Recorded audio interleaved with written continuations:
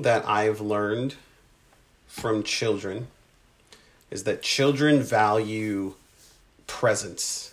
They understand presence, and they understand it in a way that I think us adults tend to forget. I want to give you some examples, and some of the young parents will understand what we mean by this. Jarena, our youngest daughter, is entering into a time now where she understands that when mom goes away, something is wrong. And she does this very sad whimper, and her face kind of contorts into this like, it's so cute.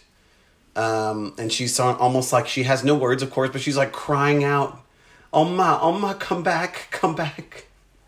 She understands, right? Kids, you might understand this when something doesn't happen the way that you want it to. I think some of you might have this experience where you just want to go away. Like you just want to run away. You don't want to be around people right now. So you just run away. Amara does this. When Amara doesn't like that something is happening, sometimes she just runs away. She doesn't want to be around anybody. She wants to be alone. Does this make sense to some of you kids? The other example I thought of with kids is this thing that I'm sure you think is terrible that your parents do to you. Some of you may experience this, the timeout. Do some of you know what this thing is, this timeout thing?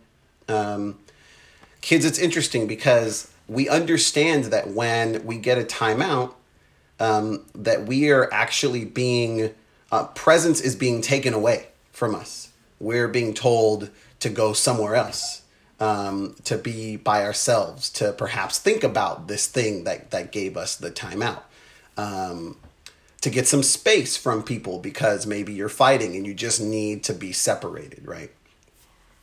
Kids understand presence from a very early age because this dynamic of presence it's almost like it's sewn into us. It's just a thing that we understand, that we need. And when it's taken away, we know that something is wrong.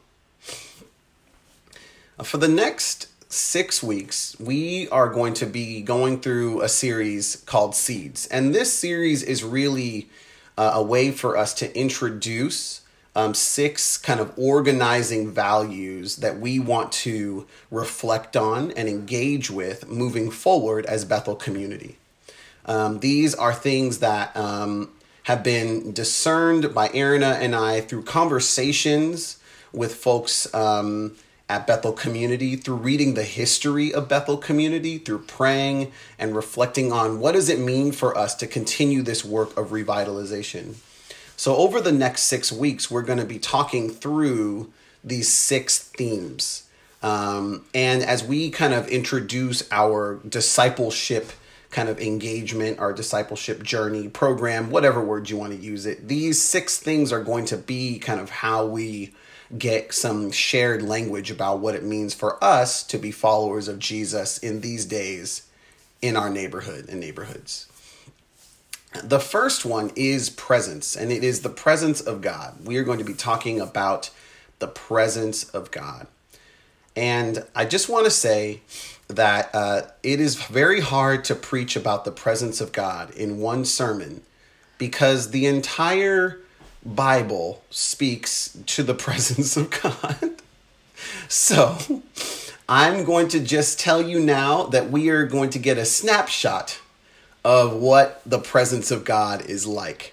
I want you to trust me and talk to me about this. I want you to trust me that the snapshot is indicative of the whole story, but it's not the whole story.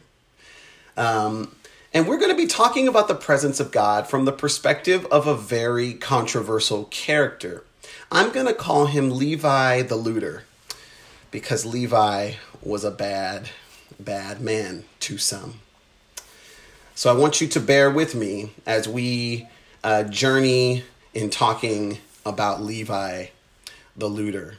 And my hope is that as we engage that we will begin to see or continue to see what it means for God to be with us, What does that mean? How is that good news? And what does that mean about our presence, right?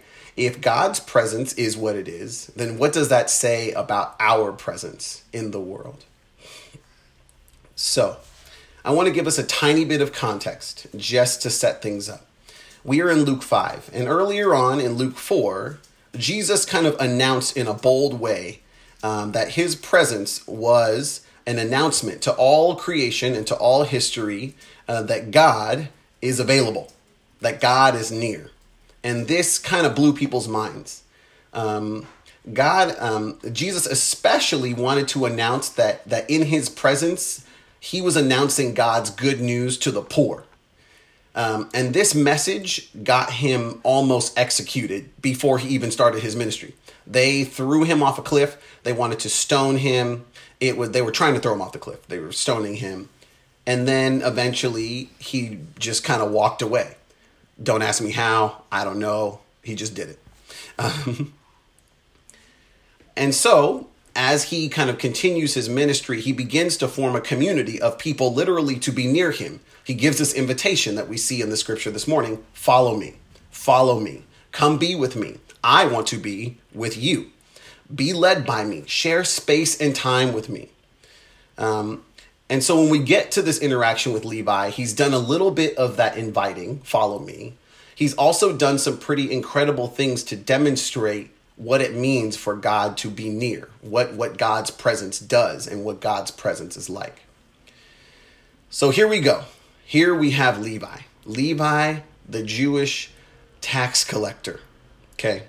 And I just want to give a review of what a tax collector was back then. So tax collectors were Jewish bureaucratic representatives of Rome. Okay. These folks lived in Rome. And Rome did not generally enjoy the Jews. They tolerated them. They tolerated them as much as the Jews would stop basically holding demonstrations and protests of their own oppression. And so every time there was a demonstration or protest, they would just kill a bunch of Jews, and then life would just keep going until there would be another one, and then they'd kill a bunch of Jews, right? And one of the ways that they suppressed Jewish kind of success is by collecting taxes and sending their own people to collect the taxes. So Levi was a Jewish guy collecting Roman government taxes. He sat at a booth. People had to come to the booth and they paid him the taxes. Now, what's interesting is that Rome said, we need this money. And then Rome didn't actually pay the tax collectors anything, right? They didn't give them a salary. They relied on the tax collectors to collect their salary. So essentially, the tax collectors set their own salary.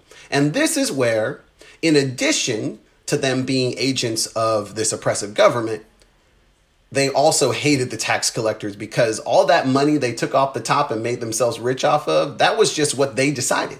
It was arbitrary. They said, this is my salary, I'm going to take it.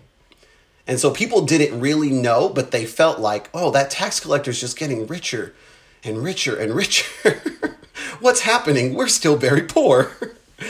They knew that these tax collectors were taking advantage of them.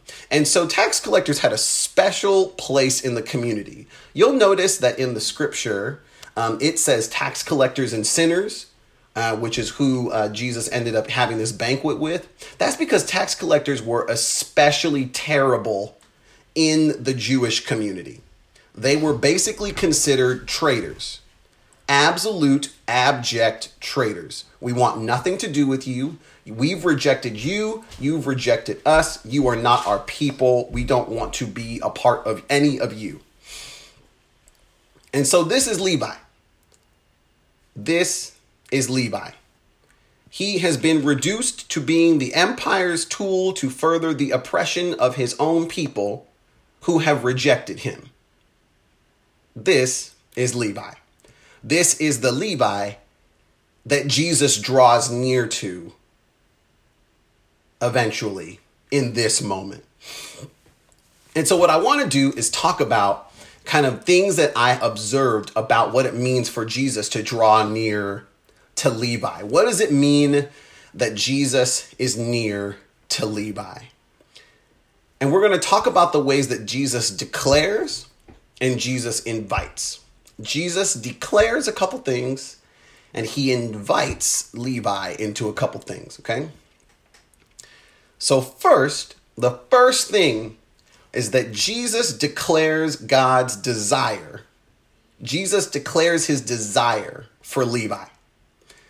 Inasmuch as Jesus with his own body draws near to Levi, and Jesus isn't dumb, Jesus knows exactly who Levi is.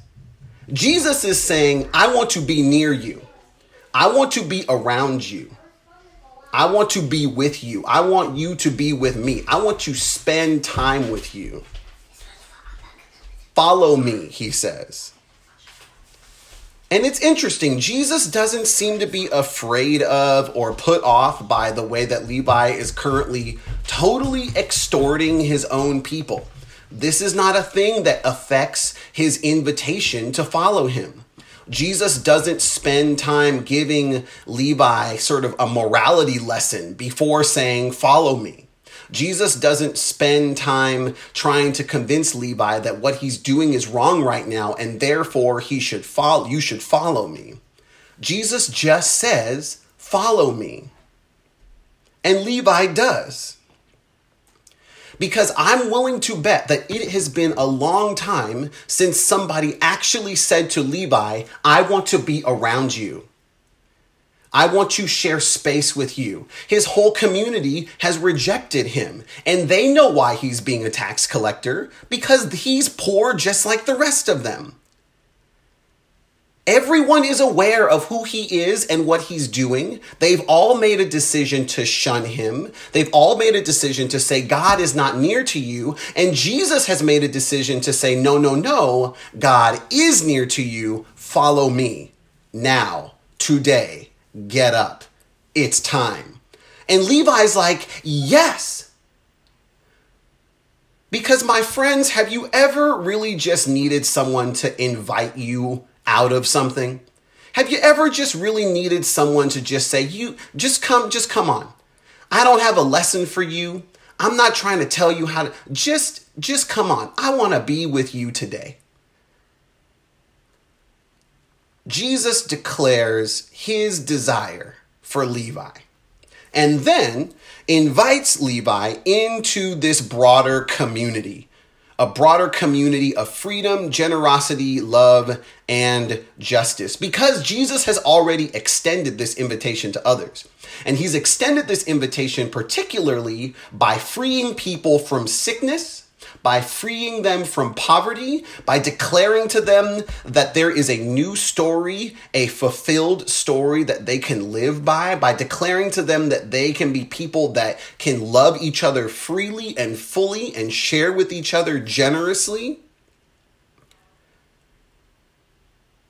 These are truly what Jesus is trying to create as a free people. Right? People that are beginning to experience the kind of commitment and generosity that maybe they haven't seen in a while, if ever. Right? People whose voices have been silenced and discarded by the empire or by their own people who now have a voice in this Jesus-centered community. And Jesus is beginning to translate to them what it means for their experience of belonging to be the shape of a community.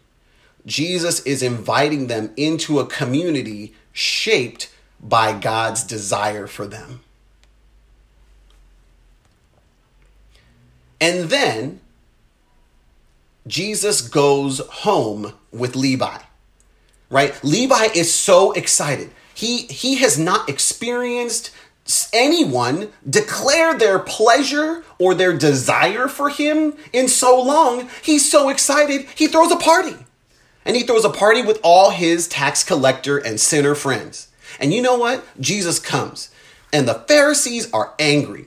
And we must understand that the Pharisees' anger is completely legitimate. So you see, the Pharisees were formed because they had a rebellion. And their rebellion went kind of well. And the Greek government at the time said, okay, we'll give you back some of the temple. Just stop making so much violence. And they said, okay. So the Pharisees were formed as this community trying to revitalize Jewish life. And they were doing it so strictly because they needed their people to understand this is what it means for us to be God's people in this season. So they had practice of doing this for at least 300 years. And so the Pharisees are this very devout community of people trying to figure out what God is like. And one of the principles is we need to be around people who are fomenting that kind of loyalty and devotion to God. And one of the most intimate places that you are around people is around the table, around the dinner table. This is where relationships are formed, where bonds of loyalty are formed. You are eating with people. You're in a vulnerable position. They didn't have chairs back then. They laid on the ground and they ate with one hand, reclining on their side. Like, this is a vulnerable position to be with each other. And so the Pharisees are like, how could you choose to be vulnerable and loyal to these people who have been disloyal to us? What is with this Jesus? And Jesus essentially is saying, these are my people as well. These are my people. These are my people. These people who actually, yes. I mean, he calls them sinners. Right? And we'll get to what that means, right? Like, he's understanding of who they are and where they come from and what they're doing and how they're oriented towards life. And Jesus basically says, these are my people. Before I make an invitation to any sort of life change, I need them to know that I want to belong to them and that they belong to me. Right? That they belong before I make any invitation to repentance. And so he chooses with his body to be in Levi's community. And this is so important for me because in these days, I think one of the ways that I feel encouraged is to know the ways that God is with my people. And I will tell you that there are people that literally are telling others that we have been, that black folks have been, what's the word I'm looking for? Left by God because we've made these decisions. It's an interesting narrative that I see occasionally. And the only thing that I tend to see, or the thing that I tend to see that kind of counters that is the way that folks love each other. Right? Like, people are talking about all these gains around justice, and yes, that those things are encouraging. But to be perfectly honest, the thing that I see in the streets is people giving their lives for each other in small and not small ways. And when I see that kind of love and sacrifice, I know that something else is going on. When I hear my activist friends from other places talk about the ways that youth are leading and giving their lives for each other and caring for each other in the midst of this movement, I know that God is committed to our people. This has been so important for me to dwell on in the midst of having our stories of oppression told and retold and retold and retold in this season, that God cares about our people and sees us. And the final invitation that Jesus gives Levi and his whole community, interestingly enough, is an invitation away from sin. And I just need to tell you that if you want to define sin, you should probably define it in context. And in this context, there are a few layers to explore. Right? We talked about Levi being an agent of the empire. We talked about Levi being isolated from his people. We talked about a little bit about what that might mean in his relationship to God. Right? For Levi, there's at least 3 areas of sin, 3 areas of separation from God that we might want to talk about. One is in his relationship to empire, because literally the empire was paying him to extort his own people. The empire was saying, we just need you to collect the taxes. We don't care how you get paid. Levi's relationship to his own community was one that was characterized by loneliness and isolation and shunning based on his extorting of his own community. That sense, that loneliness, that isolation, that is not God's desire for anyone. And then you've got Levi's relationship with God, which I don't think we can discern directly, I will say. But, in as much as Levi felt separated from his own people, I would be willing to bet that as he was thinking about that separation and thinking about their oppression, that Levi was thinking about, well, has God left me? Has God left us? We have been sitting here oppressed and poor. Where is God? I don't know. And I don't know how to solve our oppression. So I'm going to do it myself. I don't know about anybody else's family, but my family is not going to go poor today. And then Jesus makes this invitation, right? When he calls sinners to repentance, he is calling people who feel like they need to have some sort of unhealthy relationship with the empire. Turn around. You don't need to be extorted by the empire in order to know that you have value. Jesus sees Levi and others' relationship to their own community and says, turn around. You do have a people. You are not alone. You are not alone. There is a community of people trying to be faithful and just and generous and loving. Turn around. And then Jesus sees Levi's relationship to God and says, turn around because God sees you. Because God hasn't forgotten about you.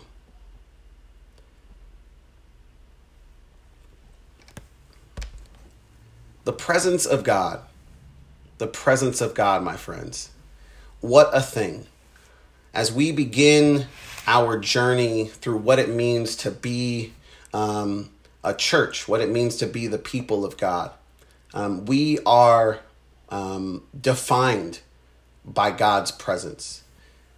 And in Levi's story, there are invitations for us this morning. And I want to just sort of talk about a couple things as we close. The first is this: God's presence is not earned, but it does invite us to be present and to respond. In fact, Levi did not earn God's presence. Levi was actively living a life where it would be hard to discern God's presence. And yet Jesus comes near and just says, follow me. And it takes Levi being attentive to Jesus and saying, okay, I see you. You are making an invitation to me. I want to follow you. And so I want us to be paying attention to the ways that God is trying to get our attention in this season. You know, it may be as huge as a burning bush and it may be as small as a sweet whisper. But I believe that in these days, God is trying to get our attention, asking for our presence as God draws near to us. The second thing is that God cares about our community and invites us into the community of God's people. We have various identities and backgrounds, things that we would say kind of form our community or communities. And Jesus's intent is to be in those places. Jesus isn't trying to just pull you out of a thing and take you to church. No. Jesus is actually trying to come into your place to communicate Jesus's love. And at the same time, invite you into a community where that is being worked out as well. It is both and in these days. It is not one or the other. Sometimes I fear the ways that we kind of choose one of those options because we feel despairing about the other. But I want to invite us that in the ways that we have communities, God wants to be there. And in the ways that God is still forming God's church to be God's people in the world, God wants us to be there as well. It's messy and complicated. Let's wade into the mess together. And the final thing is that God's presence is meant to set us free from the oppressive systems that attempt to organize us towards evil. And I guarantee you that one read of Exodus will make this perfectly clear to you. That God was not interested in God's people being stuck in hundreds and hundreds of years of more bricks and less straw. But that God was going to act with mighty acts and with power to release God's people from that empire. God is acting as God is present to release us from the ways that larger dynamics try to tell us a story about humanity that's just shallow,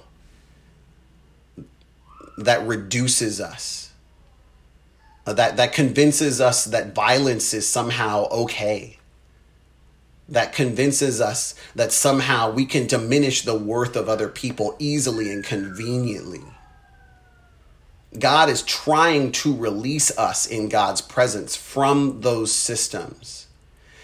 And the last thing I'll tell you is that we see that in God's presence, God is attentive to both the cosmic, the systems, and also to right here, to our individual needs. That God can hold all of that and everything in between in God's presence.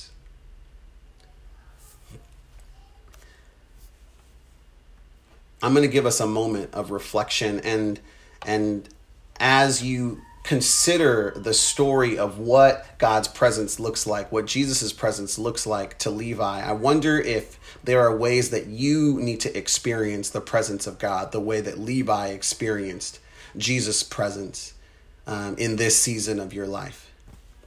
So I want to give us a moment just to reflect on that, to ask ourselves, how is it that we need to experience the presence of God in this season? And then we'll sing a song in response.